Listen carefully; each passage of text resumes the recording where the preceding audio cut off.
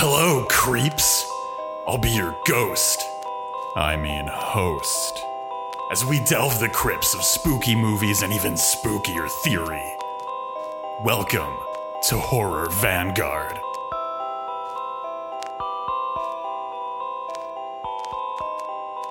Hello, listeners, and welcome to an episode of the podcast Horror Vanguard for the week of Enter Week here and the month of Enter Month here in the year 2024.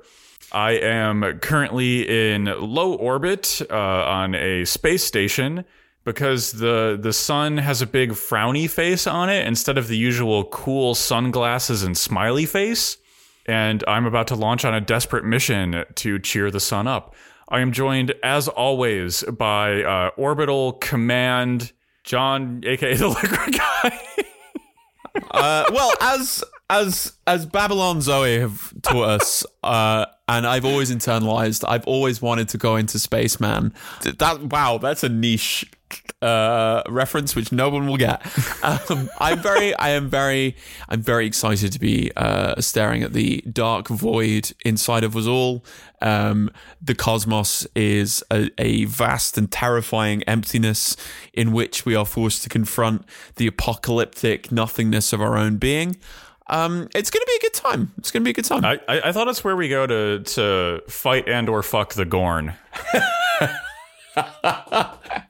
Does it have to? It's not an either or, right? That's true. You know, so many years later, we know shockingly little about the Gorn. Where's Paramount? Where's my Gorn spin-off show?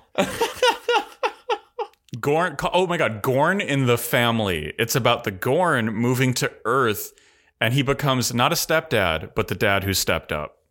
And the heartwarming theme music would kick in right about here. Done, of course, by Underworld, or if we can't get them, Burial are back now, so let's do that. You know, when I think of like feel-good 80s family comedy shows, I think of Burial.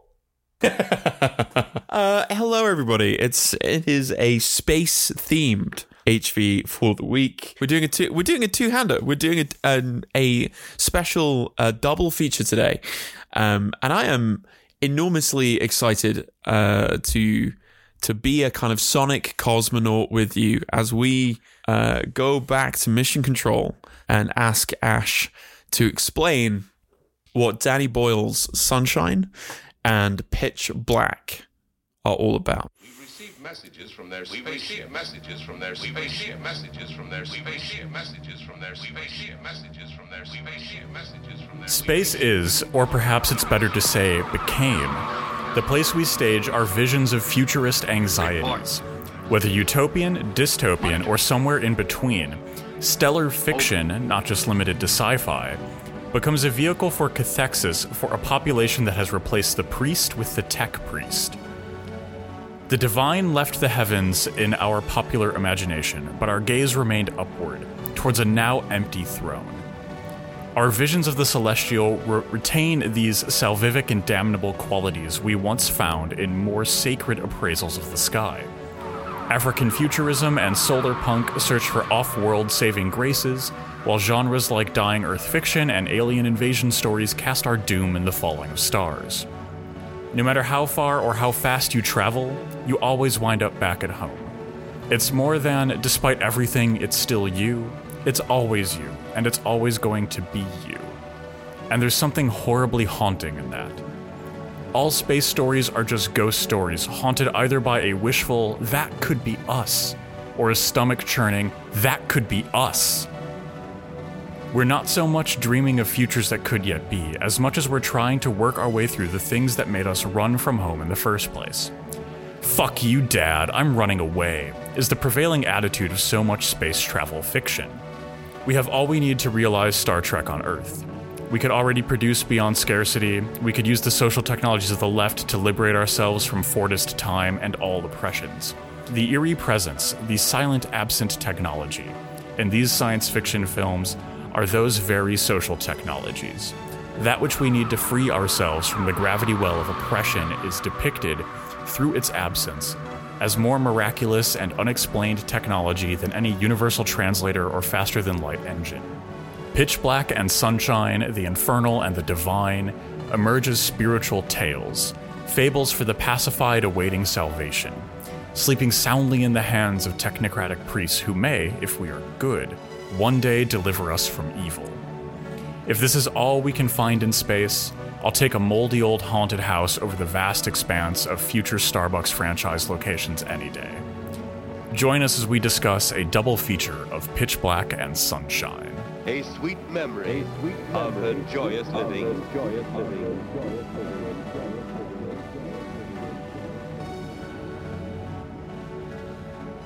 Yes. I am excited. Of our double feature, which one would you like to start with? Well, I think it's appropriate to do things in chronological order today, and I think start with Pitch Black. What if Dog the Bounty Hunter went to space? Sorry. Our formalism zone is going to be a little blended between Sunshine and Pitch Black. So where would you like to start in talking about the kind of like construction of these two movies? They play off each other surprisingly well. I think so. And I think maybe we can start with talking about like what these how these films render space itself as a particular site of horror. Because I think there are some important distinctions here. Both of these are horror movies, but they are horror movies that are dealing with very different kinds of horror or trying to evoke very different kinds of horror. Oh, absolutely. So how would you, for people who've not seen it, how would you kind of like, what kind of horror movies are we dealing with today? I mean, I feel that Sunshine, in a way, is the more standard of the kind of films that we're talking about, right? It's Armageddon. Yeah. What if an amazing British filmmaker tried to remake Armageddon? But it's not a bunch of like plucky working class. It's not the plucky working class aestheticized depiction that conservative American like political candidates use. The only thing that can save us from an asteroid is drill, baby, drill, bring back the oil jobs. Yeah. And so that's really... Yeah, it's like, what if the people who made Armageddon had watched Solaris a lot and then made the movie? What if Bruce Willis was super into 2001: A Space Odyssey? This is the kind of movie he would make. It's nerd Armageddon, yeah. Yeah, absolutely. And then Pitch Black, I find Pitch Black to kind of be a bit more interesting in this respect because it's a ghost story told in the vein of Alien, right? Like the kind of like I don't know, nighttime nocturnal pterodactyl monsters that are in Pitch Black were originally intended to be ghosts in the first draft of the script. Yeah. But like I don't know, space ghost stories tend to almost always work better when you render the ghost as an alien instead. Yeah. And like here we have just a really solid like, oh, what if you crash landed on a planet full of pterodactyl xenomorphs? And but also as that franchise unfolded, it gets really weird. Oh, they realized that everything cool in the first Pitch Black movie was Dune, and then they just kind of rolled with it. Yeah, absolutely. Weirdly, I kind of respect that ability to go, yeah, we don't really have like an original contribution to make, but we can do what we're going to do really well. And this says a lot, but it's like 13-year-old boy Dune is what the Chronicles of Riddick wind up becoming. Yes, it's 100%, like, oh my God, yes. What if Paul Atreides, instead of like, having the Weirding way or whatever like dorky shit that was, what if he had like energy beams? What if you shot him with a laser and then he like went Super Saiyan and the laser hurt you instead? Amazing. You'd get something incredible. Which, maybe one day we'll jump into the rest of the Chronicles of Riddick movies because they get way weirder. It's like Warhammer, so it's like Dune, and there's a lot of goofy stuff that goes on in the rest of the Riddick films. But in Pitch Black, it's much more restrained. Yeah, it's we've got a creature feature. That's what we've got. We got a creature feature. It's a creature feature in space. I think that's cool. And you're right. These two films definitely do play off each other in interesting ways, and hopefully that will come out as we start to talk about more of the films in turn. Yeah, and I mean, like obviously the big contrast here, like, you know, Pitch Black and Sunshine. It's like it's the both of these are very indebted to their approaches to things that are like core to the cinematic experience, right? It's light and dark contrasting each other. How do we depict and handle total darkness as in Pitch Black, and how do we depict and handle the kind of like overwhelming burden of light that is Sunshine? Yeah, what do you think about how those films deal with that? Because like one of the things that I love about Sunshine, that the sun itself has this, like, light has this almost like unbearable physically to it. You know, there's like the members of the crew who are kind of addicted to it. And I really, really like how Sunshine gives the sun itself gives the presence of light so much physical weight. You know, it's just like battering the ship. And you can hear it inside of the ship. It's really got this physical, tactile quality to it. Yeah, you get cooked in it. Like it's so kind of visceral feeling. And I feel that, like, you know, like night is a bit more conventional in Pitch Black, right? It's this kind of like endless robing thing. It's the shroud, right? It's very like how we tend to approach night when we're being a bit poetic about it. But I do really like the use of filters in Pitch Black, right? Like attempting to depict all of the different types of light this desert planet is being hit with, our attempts to kind of negotiate Riddick's like super nighttime vision.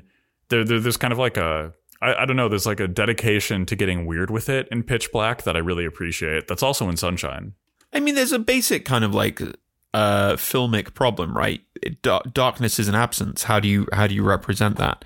So you have to have like a particular. You can never film in absolute darkness because you're not going to see anything. So you have to have these filters. You have to have. I suppose what you could call it is like a stylization of negativity, right? You stylize the absence of the thing that's supposed to let you see what is happening.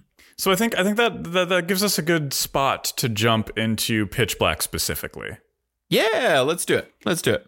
So how do you feel about our xenomorph pterodactyls? You know what?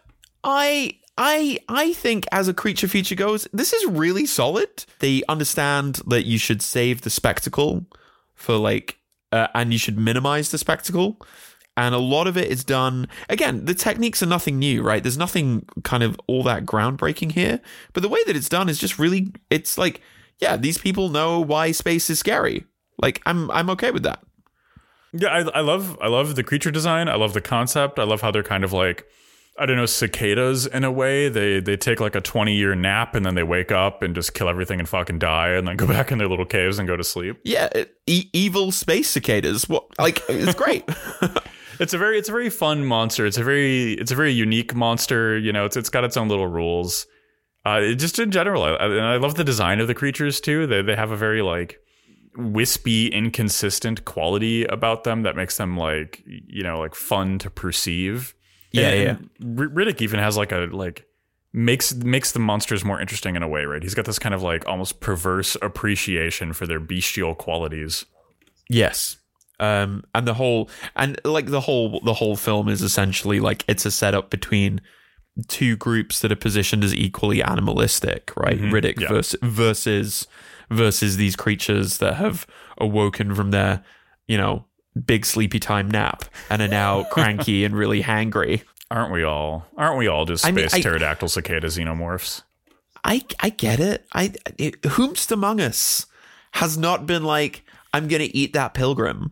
You know, and what I will say on behalf of the space cicada pterodactyl xenomorphs is that they never invented bounty hunting. They don't have policing. So who's to say who's right and wrong in the situation at hand here? Oh yeah, absolutely. And we will get onto bounty hunting in space a little bit later. Speaking of bounty hunting in space, that is the next point in our notes. Which technically makes this... Oh, what's up? Yeah, sorry, that's completely my mistake. We'll not get onto it later. We'll get onto it now. Well, I mean, point of order, technically now is a little bit later. So you were correct. I was technically correct. The best kind of correct. As anyone who has gone to grad school will tell you. So space bounty hunting, right? Like this is like a stable trope of science fiction, right? Or a certain type of science fiction, anyway. How do you feel about how space bounty hunting plays out in I guess what we can call the Chronicles of Riddick prequel? It is easier to imagine intergalactic space travel than the end of antiquated American frontier style policing. Mm-hmm. I don't know. I always find it slightly kind of grim when even in sci-fi, in our kind of model of the future, we still have these, again, deliberately anachronistic models of like societal safety. Mm-hmm. What about you? What are your thoughts on the space bounty hunters? Yeah, so I think it's if anything in this movie is kind of tired, right? It kind of doesn't work. It's the whole space bounty hunter thing. And the space bounty hunter is like this. Is also supposedly a morphine addict.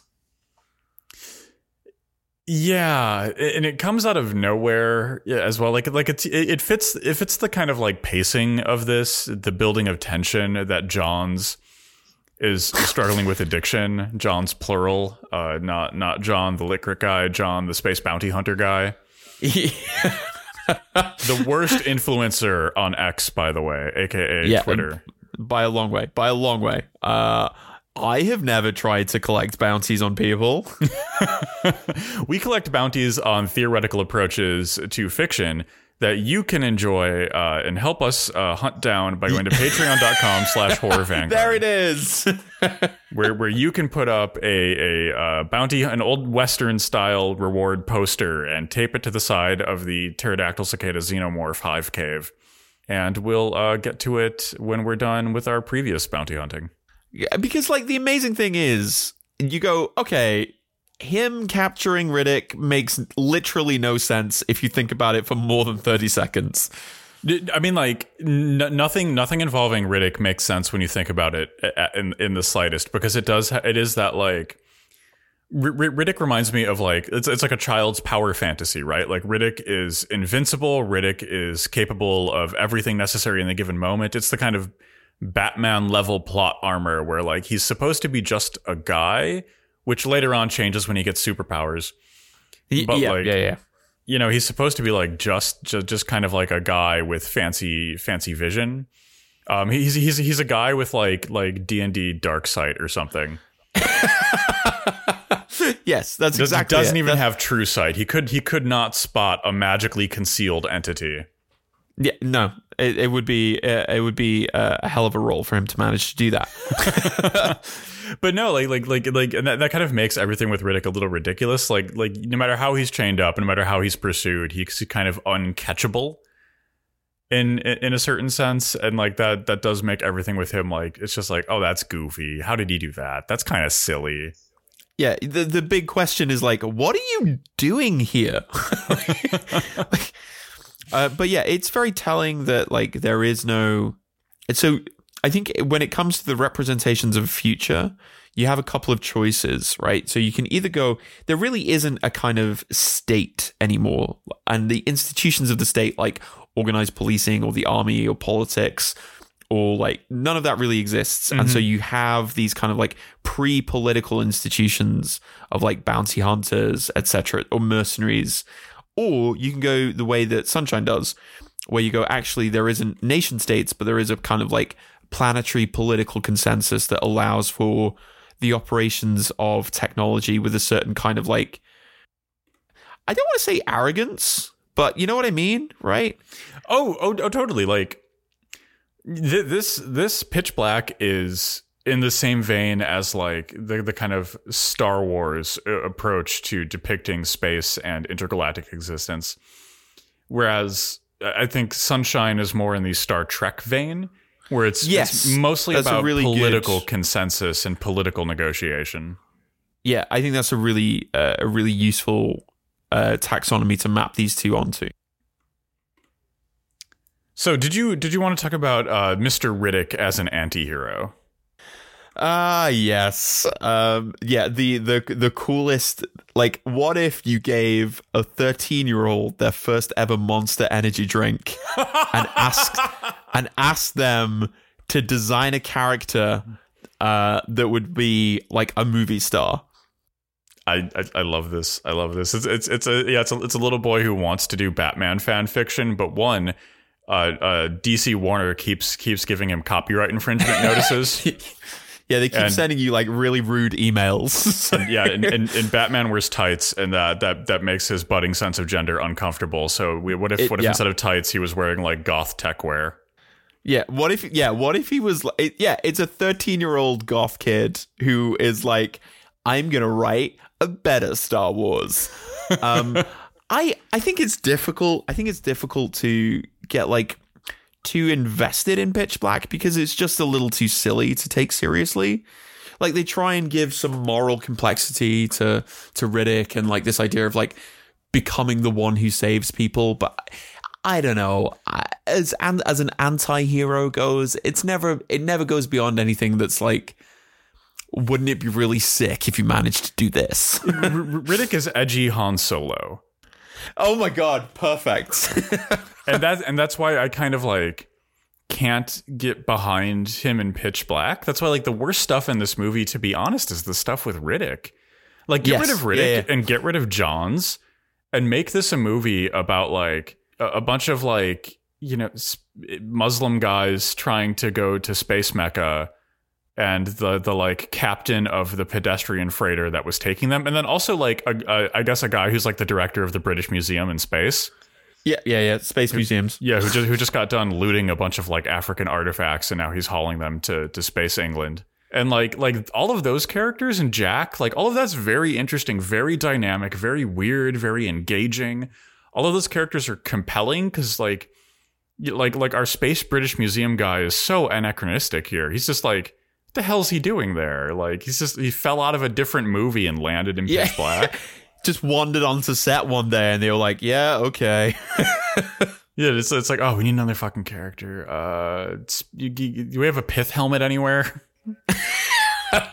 I mean, I'm always happy when I see Keith David turn up. Like Keith David fucking rules. True. True. But yeah, it's difficult to take Riddick like seriously as the dramatic center of the action, as it were. And I think that's because he's not. No, it's Carolyn Fry is the dramatic center of this movie. It's her film. Entirely correct. Riddick is the baggage that she has to carry in addition to all of those fuel cells. But the creature design is fun, and it's like, it's hard to take the movie. It's hard to take the movie kind of seriously and get very critical about it because the movie itself doesn't take itself seriously. I think it takes itself seriously in the kind of like power fantasy way.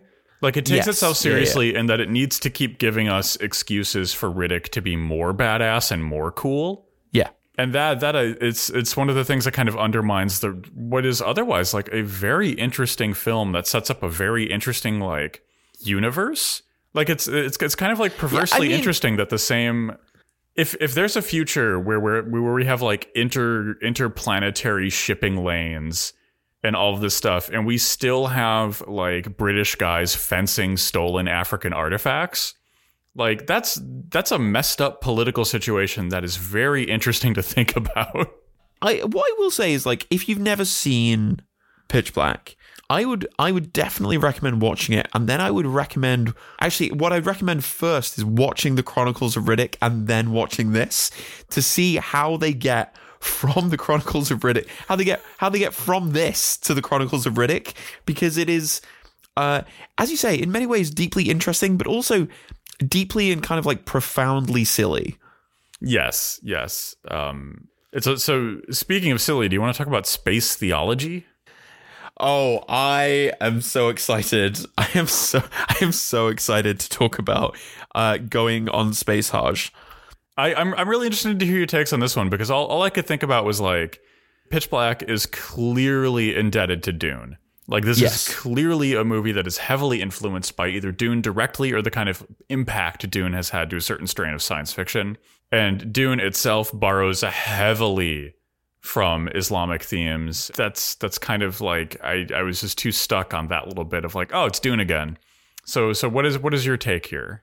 Okay, so full context, Keith David is in this film playing a devout Muslim teacher who is on pilgrimage with two, maybe three acolytes or sort of students.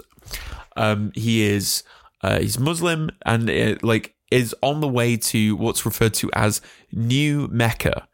So one of the pillars of Islam is Hajj, the duty that once during your life Muslims are expected to journey to Mecca, with the caveats of various religious exceptions, etc., etc. Of course.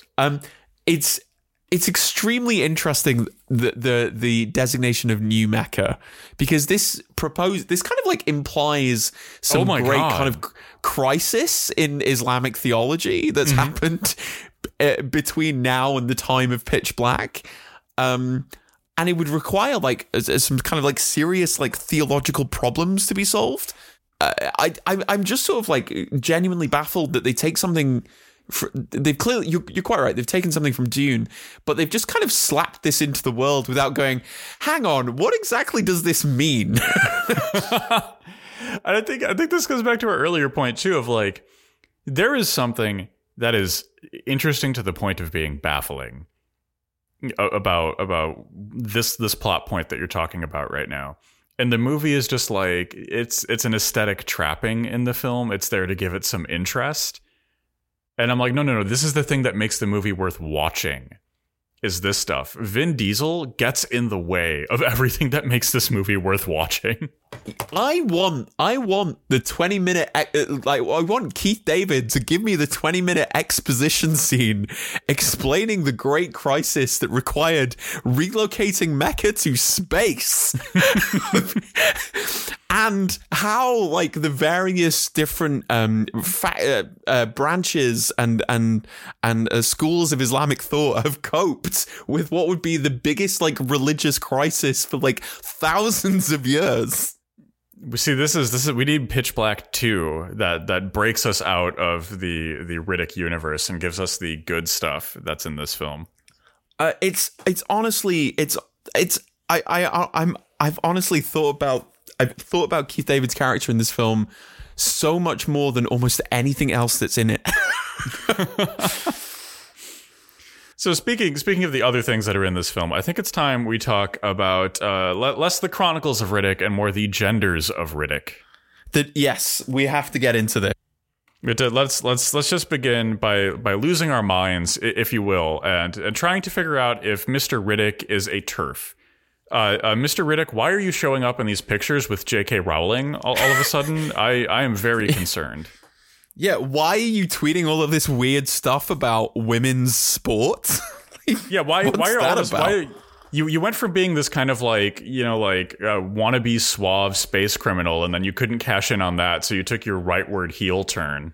Yeah, that's what happens if you listen to too much Joe Rogan in cryo sleep. He's just got like Jordan Peterson's podcast on in there. Right. I was gonna say we got Rogan going into one ear and then like an audiobook of Harry Potter going into the other. Okay, we should explain this for people who have not seen the film. In Pitch Black, there is a young boy named Jack.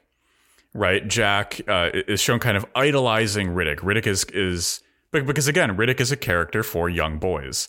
He's anti-authoritarian to a fault. He's individualistic. He's egotistical. He's violent. It's everything that would appeal to a young boy on the cusp of manhood. Jack shaves his hair to look like Riddick. Jack fashions up a pair of goggles, to kind of mimic Riddick's goggles, which we'll get more into Riddick's eyesight in a bit here. And then when the space pterodactyl cicada xenomorphs. I think I'm forgetting one of the adjectives, one of the nouns we're using for these creatures at this point. But when they finally hatch out, Riddick deduces using his degree in exozoology that they hunt by smelling blood, and also echolocation. But the blood thing is important. And then it turns out that Jack is having his first period. Jack is trans, maybe, or has a complicated gender, is maybe transmasc. We don't really know. The movie doesn't get into it, but needless to say, Jack's gender is fucking complicated. And Riddick outs him in front of everyone in like the cruelest way possible. And I think what's really telling about this scene, what really hit me with it this time, is that Jack immediately breaks down and starts crying, right? Which is totally fucking reasonable. No one does shit except for Carolyn Fry. Except for the ship's navigator, right? She's the one who takes charge in that situation, attempts to console Jack, attempts to keep things together. And Riddick, in proper turf fashion, is using this kind of gendered position to harm someone solely for his own egotistical benefit. Yes. And material gain, because he thinks it will solidify himself as some kind of like leader of the group. Yeah. It's interesting in as much as like this is deeply problematic intra the text of the film, which it is, but it's also reflective of the extremely normalized and casualized transphobia in kind of like mainstream Hollywood culture of like 20 years ago. Yeah, I mean like 20 years ago, and of course still through to today. Yeah, of course. And we could even, I mean, like, a sub point here, this is even worse because in the original script, Riddick was a woman. Yep. That was written out of his character because studio executives were like, actually, no, that's not going to carry the franchise. Also, the character of Carolyn Fry was originally the protagonist. Not Riddick again, but studio executives were like, no, we can't really do that, right? It has to be Vin Diesel's character to build the franchise around. And so we have this kind of like layered, like this kind of anti-feminist, capitalist misogyny that's structuring the gendered discourse that emerges in the text of the film. Yeah, absolutely. This kind of originary point where Riddick is supposed to be female gets additionally complicated when you realize that like the things that make Riddick so cool, not like this naturalized model of biology doesn't work, right? Mm-hmm. Should we talk about eye surgery? Yeah, let's spend a little minute here talking about how Riddick, a TERF, had gender affirming surgery. Yeah, absolutely. So Riddick, while he was in prison, had a shine job, as he calls it, done on his eyes that allows him to have some kind of like that like membrane in a cat's eyes that lets you see in the dark, which Riddick specifically does because it makes him more masculine. It makes him able to better perceive people that he thinks of as predators, right? It makes him better able to fight. It makes him better able to perceive himself as being tough. It is so unbreakable from his sense of his own masculinity that we cannot read this as anything but a gender-affirming surgery. There is a direct correlation between that surgery and like a Steven Crowder's chest implants. Right? Bodied. Yeah. And of course it's like I think it's very interesting that it's feline, a feline addition to your ocularity, which is heavily masculine coded, when of course traditionally under patriarchal systems of culture, cats have very often been coded as feminine, as that, you know, men have dogs, women have cats. So again, there is this additional layer of complexity to the gendered discourse that the film itself is actively trying to subvert in its own kind of surface level text. Yeah, I think the film is doing everything that it can to run so hard from conversations of gender that it runs face first into the wall of gender. Because even with that too, like this is a film that's all about the kind of other side of the less discussed side of the male gaze, right? Like this is a film for guys. This is a dude's rock kind of movie, and like Riddick, the kind of vehicle for the kind of appreciative male gaze in this film, right? Has his eyes enhanced so he can be more of a man than he was previously. Like his gaze literally shifts so he can be more dominant, more quote unquote alpha. Yeah. Which doesn't work. So yeah, it's so strange when you contrast that with this honestly a super uncomfortable scene to watch now. Yeah, let's talk about I mean, like, the scene with Jack is single-handedly the most fucked scene in this entire film. in the entirety of this space horror movie with monsters that eat people. Yeah, right. But we have another scene which is like right next to it, and that's our cast is walking through the kind of bones of the corpses of giant space whales or something that were presumably picked clean by our space pterodactyl xenomorph cicadas. Cicadas, yeah. And Riddick is like creeping around through the bones, being a sneaky guy, and he like cuts off a section of Carolyn Fry's hair, sniffs it, and then like flicks the hair away into the breeze. In a scene that I can only describe as something that has gotten people banned from subreddits. Yes. Yes. And I think I think it's interesting to pick the scene apart formally as well, because Riddick is clearly being set up as an anti-hero here. He's a space killer on the run from the space cops, but his savage instinct is what they need to defeat the xenomorph space pterodactyl cicadas. But that scene, I think, in addition to the scene with Jack, as well as a few others, like demonstrates a core conflict with that, right? Because by the end of the movie, Riddick is about to let Jack and everyone else die so he can escape alone in the ship. It's only Carolyn Fry's presence that ultimately stops him from doing that and gets him to go back and save everybody. So Riddick is not even an anti-hero. Riddick is just dead weight in the movie. He's just a bad guy. Like the film fails to round the corner and make him good. Because I was just going to say that even in the end, Carolyn Fry sacrifices herself to save Riddick for reasons we'll never know.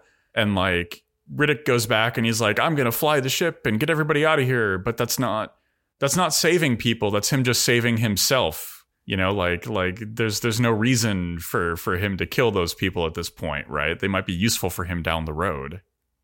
Yeah, which is the fundamental. There's this fundamental kind of like narrative tension in the film, which is never able to resolve. And I think you're completely right that the ground on which you see those contradictions and fissures is in the tectonic plates of how the film like details and handles gender roles.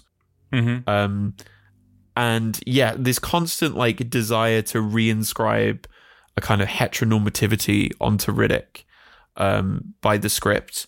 You know, like smelling the pretty lady's hair because he's an animal and he's a beast. And it's like, actually, it just makes the entire character so much less interesting and actually gets in the way of there being any coherent, like, emotional or moral or character growth based arc. And like the patriarch as beast is a classic Gothic trope, right? Yeah.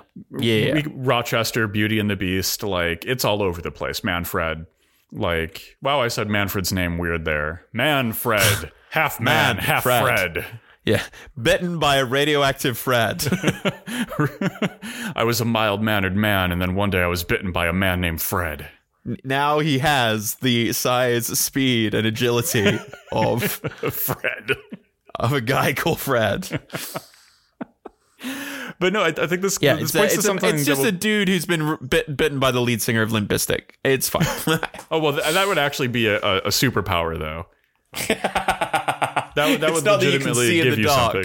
It's that you can bring back rap rock. I'm sorry. I've dragged us way off course. You were making an excellent point. It is just one of those. You're making an excellent point about the Gothic patriarch. Oh, no, but so like I think that the film kind of fails to stick the landing on that one too, because like one of the things about these Gothic patriarchs is they ultimately have to resolve some core conflict about their participation in patriarchy. That's kind of like one of the key features, even in the early Gothic, even in fiction that's like over 200 years old at this point. Like that was a core part of their character. Riddick never has to come to that point. He never has to make these realizations because Carolyn Fry does all the work for him. Yeah, and I think what's really telling is that like they could make it off this desert planet so many points in this movie so much faster and so much more easily if Riddick and the bounty hunter Johns put aside their kind of like petty differences and saved everybody's lives. But like their kind of like masculinized egos keep clashing with each other. They are unable to regulate their emotions and have any kind of emotional awareness. And that is what ultimately like keeps jeopardizing people's lives when these space pterodactyl cicada xenomorphs come out. Yeah, exactly. And that's also something that I think takes us into Sunshine, because there's a similar dynamic in Sunshine that we can ultimately get into when we're talking about that film. Well, should we use this as the bridge point to get into what if technocrats had to try and save the world? Yeah, let's talk about how nuclear weapons are fucking good in a science way, in a I fucking love science kind of way. I fucking love nuclear proliferation. Let's talk about Neil deGrasse Tyson's favorite film of 2007. That's way meaner than I really meant it to be. Let's talk about Danny Boyle's Sunshine. That's going to make it sound like there's absolutely nothing we like about Sunshine, but there's actually a lot I really enjoyed about Sunshine. I'm not going to lie. I really like this movie a lot. I think it's extremely cool. The sound design and the score fucking kick ass. Hey, who knew that Chris Evans could actually act, right? This is just proof that we need to put Chris Evans back into these kind of like B roles, right? He needs to be back on the sidelines. Yeah, 100%. Where would you begin? The cast is fantastic. I totally agree about the visual landscape, how we approach effects in this one, in the same way that I love the use of like filters and different approaches to depicting light. I love that so much in Sunshine. When we get that early scene with Searles, and he's like baking himself alive in the "you can look at the sun or kill yourself" room. Yeah, which we'll get into. I don't know why they put that in the spaceship. But we'll get to that later. For some reason, they put a room in the spaceship that you could tell the AI to let the sun blow you up. I'm not sure. Well, that's a very Elon Musk addition to the Icarus 2. It's a Monday. Guess I'm going to the blow me up room. Like I get having like a viewing room where you can look at the sun, right, as a way to keep the crew sane on their like suicide mission to restart a dying star. But why? Outside of like theoretical things and artistic things we can interpret, I could not figure out why you would have a button that like toasted yourself alive. Like, I don't know why they put that on the ship. It's like if your car had a button that like shot the rear axle through your spine for no reason. Like, I don't know why that's there. Yeah, apparently that's getting patched out on the next Tesla software update. Oh, I was trying to hit the make the horn do the fart button, and I accidentally hit the blow up all the batteries at once button. But yeah, there is a lot that I love about the movie. The cast is insanely stacked. Hiroyuki Sanada, Benedict Wong, Michelle Yeoh, Cillian Murphy, who's been incredible in pretty much every movie he's ever done. And incredible practical and special effects. Like, there's so much to enjoy here. I could not agree more. There are a couple of like big things that I think we can get into first, which almost is solar big. Yeah, galactically big. Which is firstly what you think about this as a climate change film, because I think in a very coded in a not so coded way, that's what it is. And what you think about geoengineering as a means of remedying that. So what I find to be really interesting about this is before we hit the record button, we sadly missed out on an amazing point where you said something like, "Just make a movie about climate change, you fucking cowards." Yeah, absolutely. and I like, that's kind of part of my take here is like, I get the climate change metaphor, the same as I got it with Armageddon, I got it with Deep Impact. Like I know the asteroid is the oil executives the whole time. We pull off its mask like a Scooby-Doo character, and it's just Exxon. At this point where we are in climate collapse, I kind of look at this and I'm like, it's embarrassing is the reaction I get. Like, I'm embarrassed that this is how we were telling stories of climate, because like, this is so sad. There's so much cope going on here. There's so much like, we have layers of diffusion, so we can't actually talk about the problem at all. We have to make up a bunch of stuff. It's like psychoanalytic. Why is the Earth in a solar winter? Oh, the sun is going out. Why is that happening? We don't really know. Yeah, the sun's an eepy little guy. The sun had to go take a nap. Sun eepy. But I actually do think there is something in this suggestion of like colossal large-scale galactic geoengineering that is worth talking about, right? Oh, I completely agree. And I agree with the kind of like the cope of like abstracting the metaphor, but I'm also like, it is kind of cool that you have a film that believes that the necessary political organization exists to do this kind of like Andreas Malm has this really interesting theory about climate change, which is basically war, communism, ecology. Like it's going to get bad, and so what you need is kind of war, communism, but for the environment, and that's probably going to require some sort of planetary geoengineering, and what that necessarily requires is a sort of a project on a political scale that currently seems to be unimaginable. So, what do you think about the film as this kind of like war, communism, ecology? So that's a really interesting point that I actually didn't consider while watching it, but I find it to be really refreshing to hear, because I was approaching this from the other side of that theoretical spectrum, if you will, right? I was approaching this from the context of, so when I think of kind of stellar engineering, right, and geoengineering, I think of the kind of pie in the sky nonsense that is like the Dyson sphere, that we could strip mine Jupiter, the planet, and turn it into a net for our own sun and extract more energy than humanity has ever used every second of every day forever. Right? Like something so cartoonish. And then like I think of like Rocco's Basilisk, the most laughable thought experiment of our time now.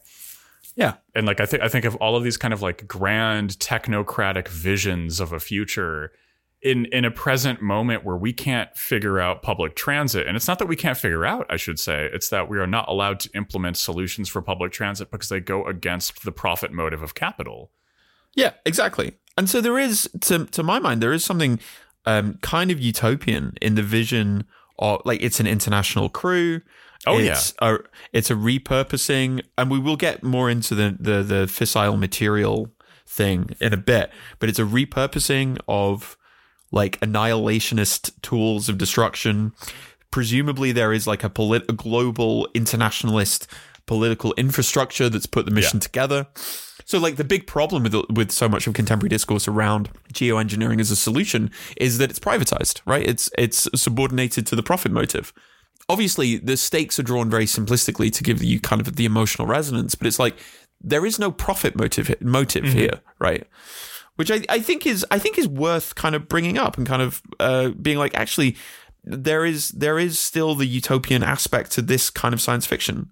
And I find that really refreshing to approach this movie from that kind of like Marxist utopian standpoint.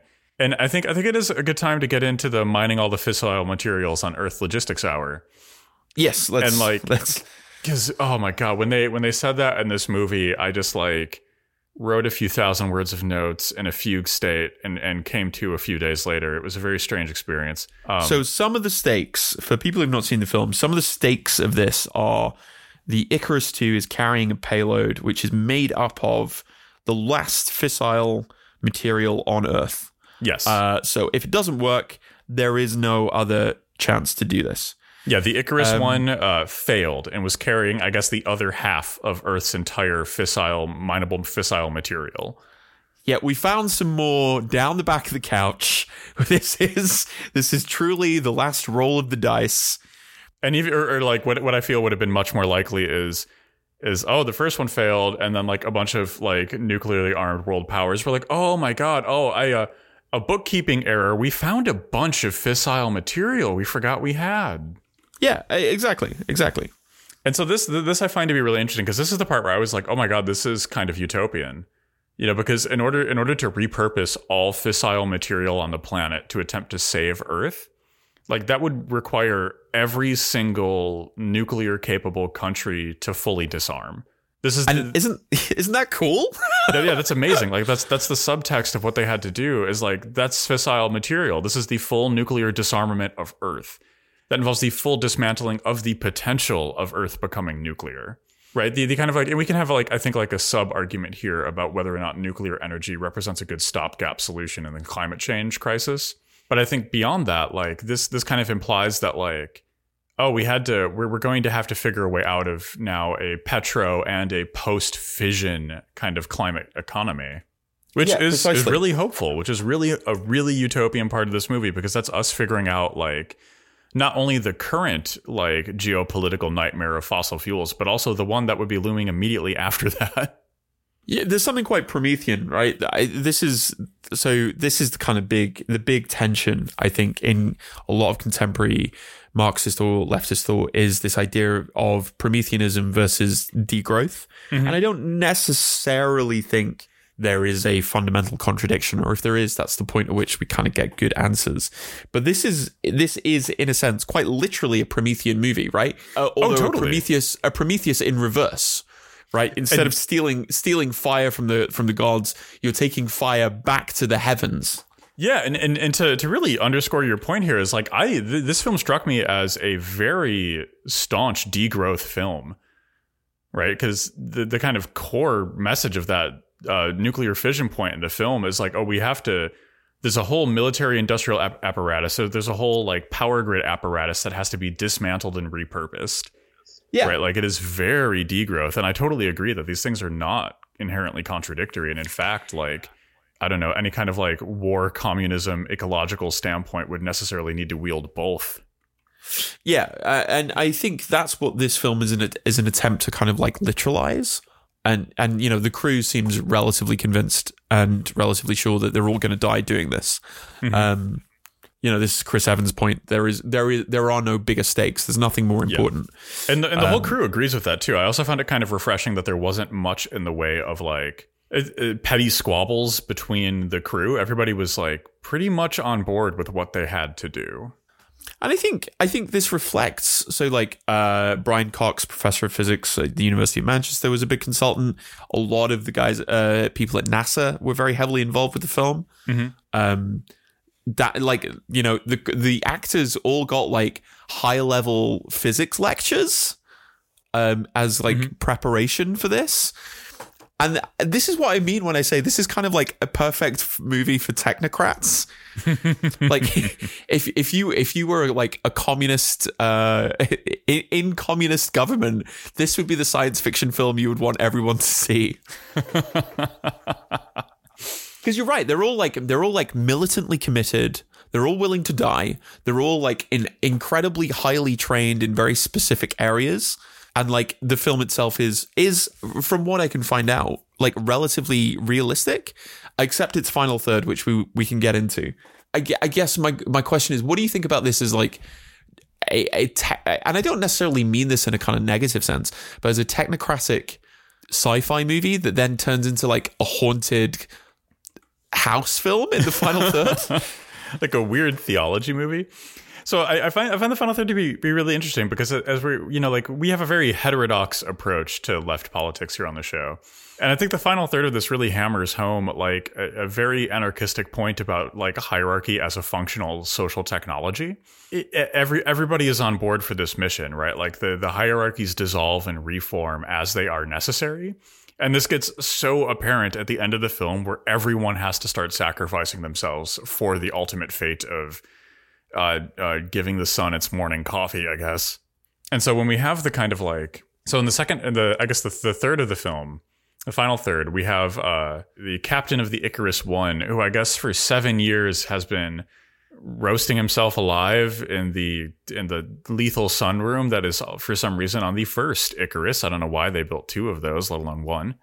I love that. Two things. I love that it's Mark Strong, who's maybe one of the best, like, villain actors. Mm-hmm. And I love that he says he's been conversing with God. Yeah. What have you been doing for 7 years? You're there with your charred skin. It's like, yeah, conversing with God. I'm like, yes, I'm so on board with this twist. And so, like, oh god, there's so much we need to unpack about this twist that goes on in the end here, right? Because the captain of the Icarus I has been just in the world's most powerful tanning booth, or I guess the solar system's most powerful tanning booth, for 7 years, praying to the god of looking bronze. And, like, on the Icarus II, we also have Searle, the ship's psychologist, who has started down the same path, right? He's been baking himself to the point of his skin peeling and blistering, and no one seems to notice or care, which is very concerning. And I think it's a good ominous point in a way that like I was looking at reviews of this, and some people seem to suggest that like, oh, the Icarus 2 is kind of the hopeful version of like Searle's communing with this sun god, and it bends him towards good, whereas the captain of the Icarus 1 was bent to evil.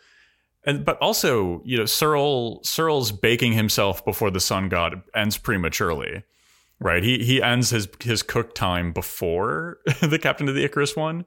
So there is kind of like a deep space isolation psychosis thing going on here, that it's only dumb luck that the second ship wound up succeeding.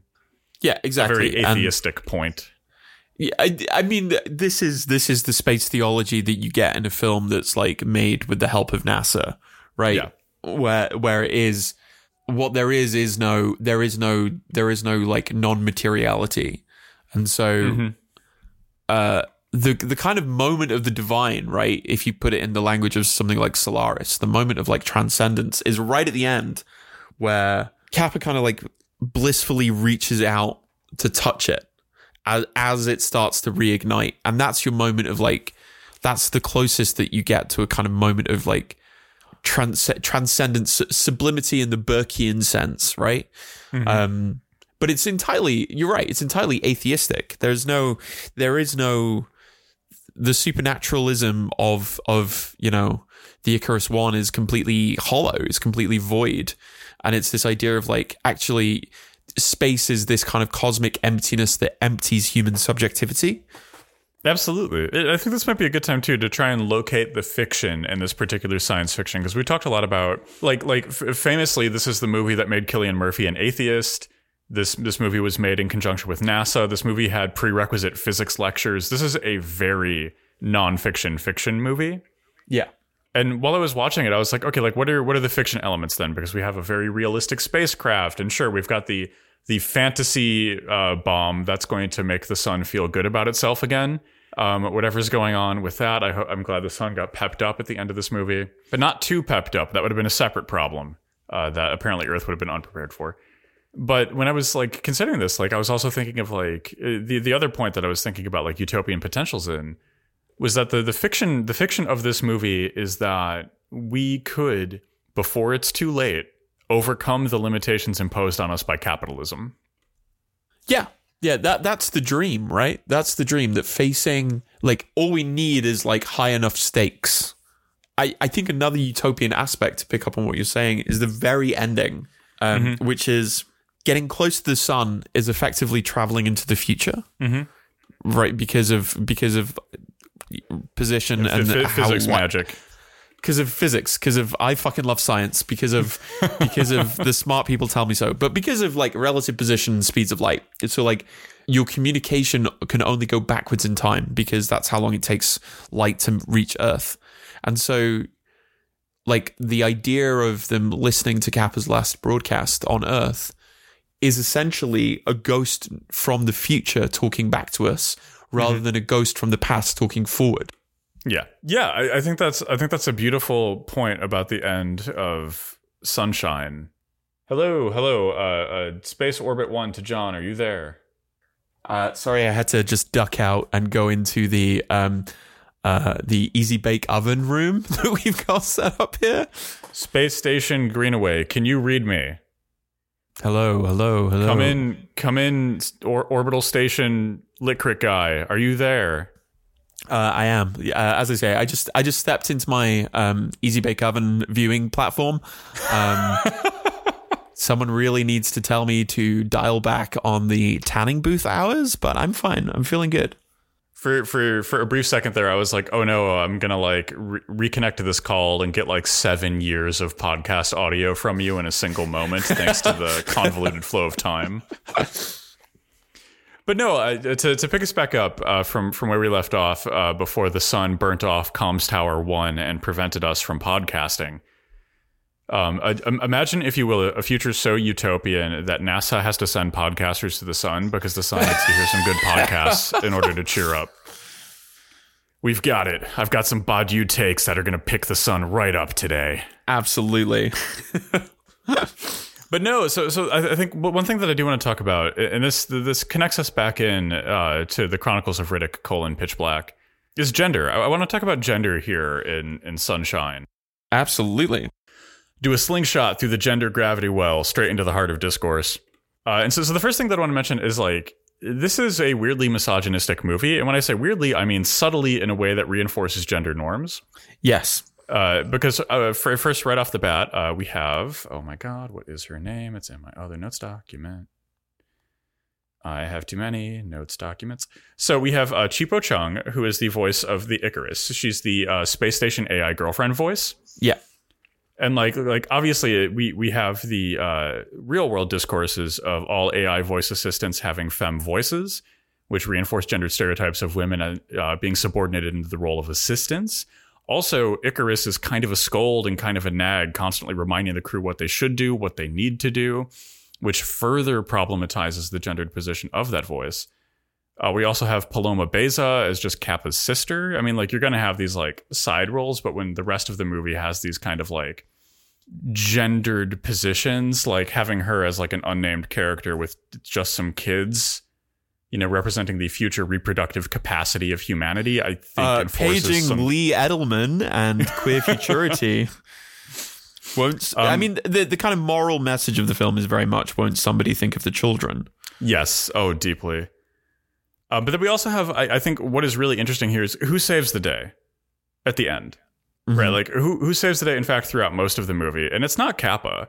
It's not the guy that knows how to push the buttons on the bomb. It's actually Cassie. Yes. Right. Because we have Chris Evans' character is the rightful heir to being the captain of the ship.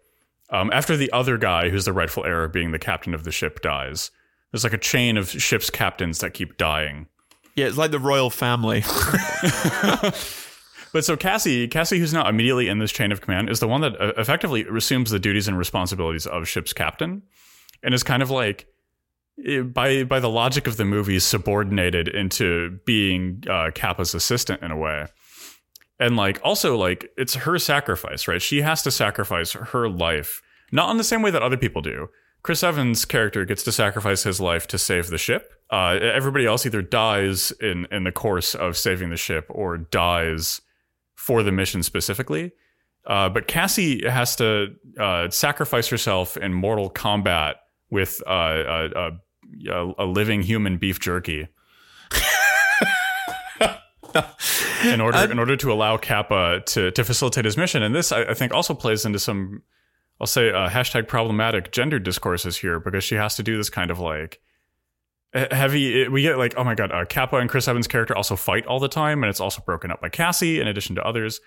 And so we have this same kind of like recurring theme where it's this like unspoken femme sacrifice, right? It's her unspoken emotional labor. It's this unspoken reproductive labor that's that is the reason why the ship makes it to the sun to save the entirety of humanity.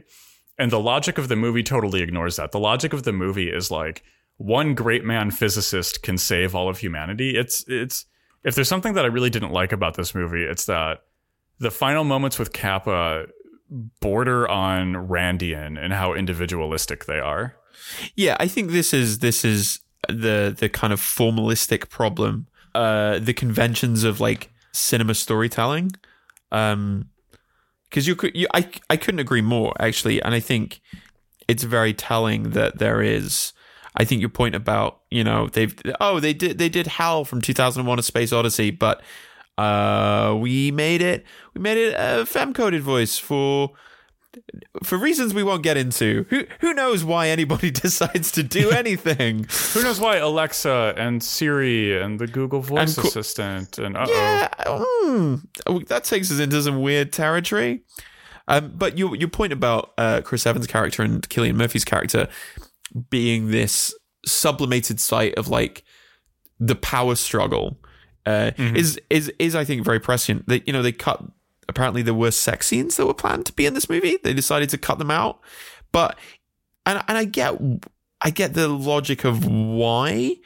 But even something like Kim Stanley Robinson's Mars trilogy actually had people that felt more like people, because there were like romantic and sexual, like social problems that had to be worked out. It wasn't that everybody was this kind of like militantly committed Reddit atheist who is ready to die to save their sister and their children's and their, you know, nieces and nephews they'll never meet. And I think this is one of the big problems about the kind of logic behind Sunshine, because it's the same internal logic of Pitch Black, right? And it's, I think, the same internal logic of like this kind of climate passivity that we're like hopefully working our way through right now, knock on wood. But like we're waiting for Cillian Murphy to show up with the suitcase that can make the sun happy again. We're waiting for Riddick to defeat the space alien xenomorph cicadas. When in actuality, the people who are doing the work are already right here. You know, we're already doing the work to save ourselves. We just have to get out of our own fucking way and save ourselves. And these movies are kind of like not quite at that point of being able to have those conversations. They're still too bound to these like gendered dynamics. They're still too bound to these Randian conventions that are baked into capital. Do you think a big part of this is simply the logistical challenge of space itself, right? Like, we take ourselves into space, but because of the vast scale and the fact that like all of that work to unpick those things of like, the big problem, of course, is not space. The big problem is like it's us who's going to space, right? We get away from the Earth in order to save it, but we find that we brought the kind of social patterns of Earth with us. Well, I think you're completely correct with that. We don't go to space as much as we take ourselves elsewhere, if that makes sense. You know, like the space race is a great example. The furthest we've sent the living human being into orbit was really just a dick measuring contest between the United States and the USSR. And it stopped the second that it was clear America was in the lead and we don't need to go to space anymore. Okay, and now space is just kind of this question. Privatized thing. Yeah, go on.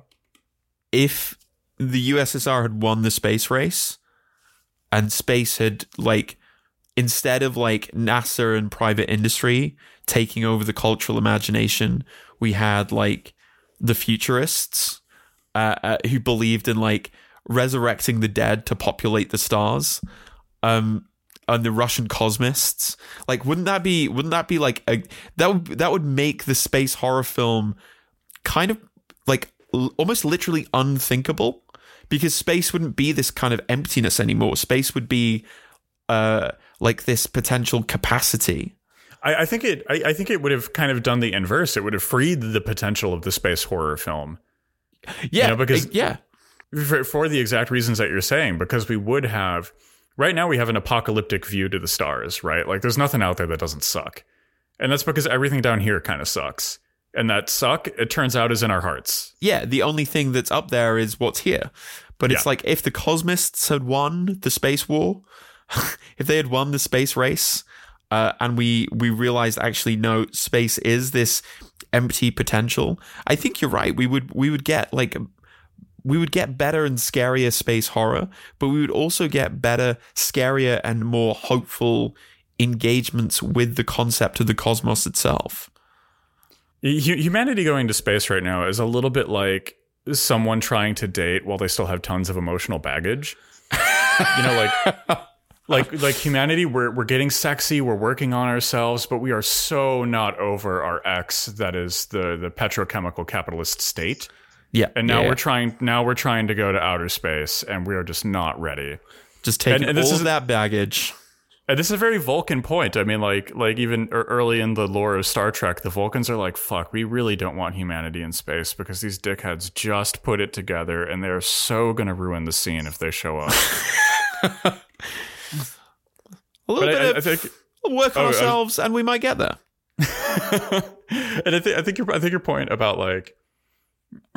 You know, which vision of space here is really important. Who gets to just dictate the terms of our stellar imaginations, right? And how we get to have these conversations.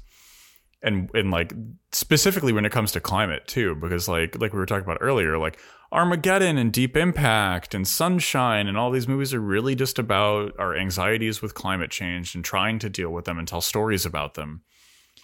But they're all being told from the perspective of like, so Sunshine, in a way, like something about it that kind of scares me is Sunshine is the vision of like an Obama era technocratic solution, this kind of Clintonian view of space and how we could save ourselves from the sun that would shake up capitalism greatly, but it's not in and of itself necessarily a vision that includes the negation of capitalism, right? And because like there's an absent core in Sunshine too, and that's like, why is the sun feeling sad today?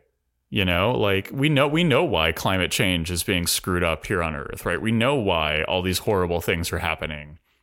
It's capitalism. It's our own hubris. It's our inability to change. And, you know, like in Sunshine, it's just like, no, let's not talk about the root cause of this issue. It's this very liberal technocratic thing. Yeah, I think, like, I've said this before, but like Jeff Bezos and Elon Musk look at space and just see an extension of what is already here. Yes. Right? For them, there is nothing new. The new does not exist. There just is a space that is waiting to be made more like the systems that benefit them here. But I thought for a very long time that like the interesting thing about like Russian cosmism and other like utopian exercises in the imagination, I think Dune is a good example, is that there becomes these potentials for not just like weird new stuff, but actually the kind of abnegation of the present and the fulfillment of, you know, the incomplete fabric of history itself, which is like profoundly gothic at its core.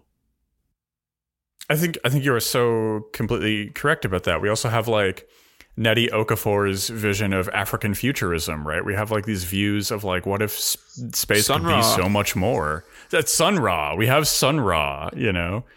We have Afrofuturism in addition to African futurism, right? We have all of these views of like, what if we could work out a good amount of our shit? You know, not even all of it. Like, what if we could just work out enough to kind of get over the slump that we're in? And I do find that to be incredibly beautiful and hopeful, and like, in a very Jamesonian way, this kind of like utopian seed that just needs to be nurtured. So we're approaching the end. If I'm looking at my watch here. Hey Siri, are we in line to deliver the payload of podcasts to the sun? And here's where I'm not going to do this because that's too much work. I'm not going to put in Siri saying yes. We're delivering podcasts to the sun. Well, if you're listening to this, and you look up one day and you realize that your understanding of horror movies have shifted even just a little bit, then you'll know that we made it.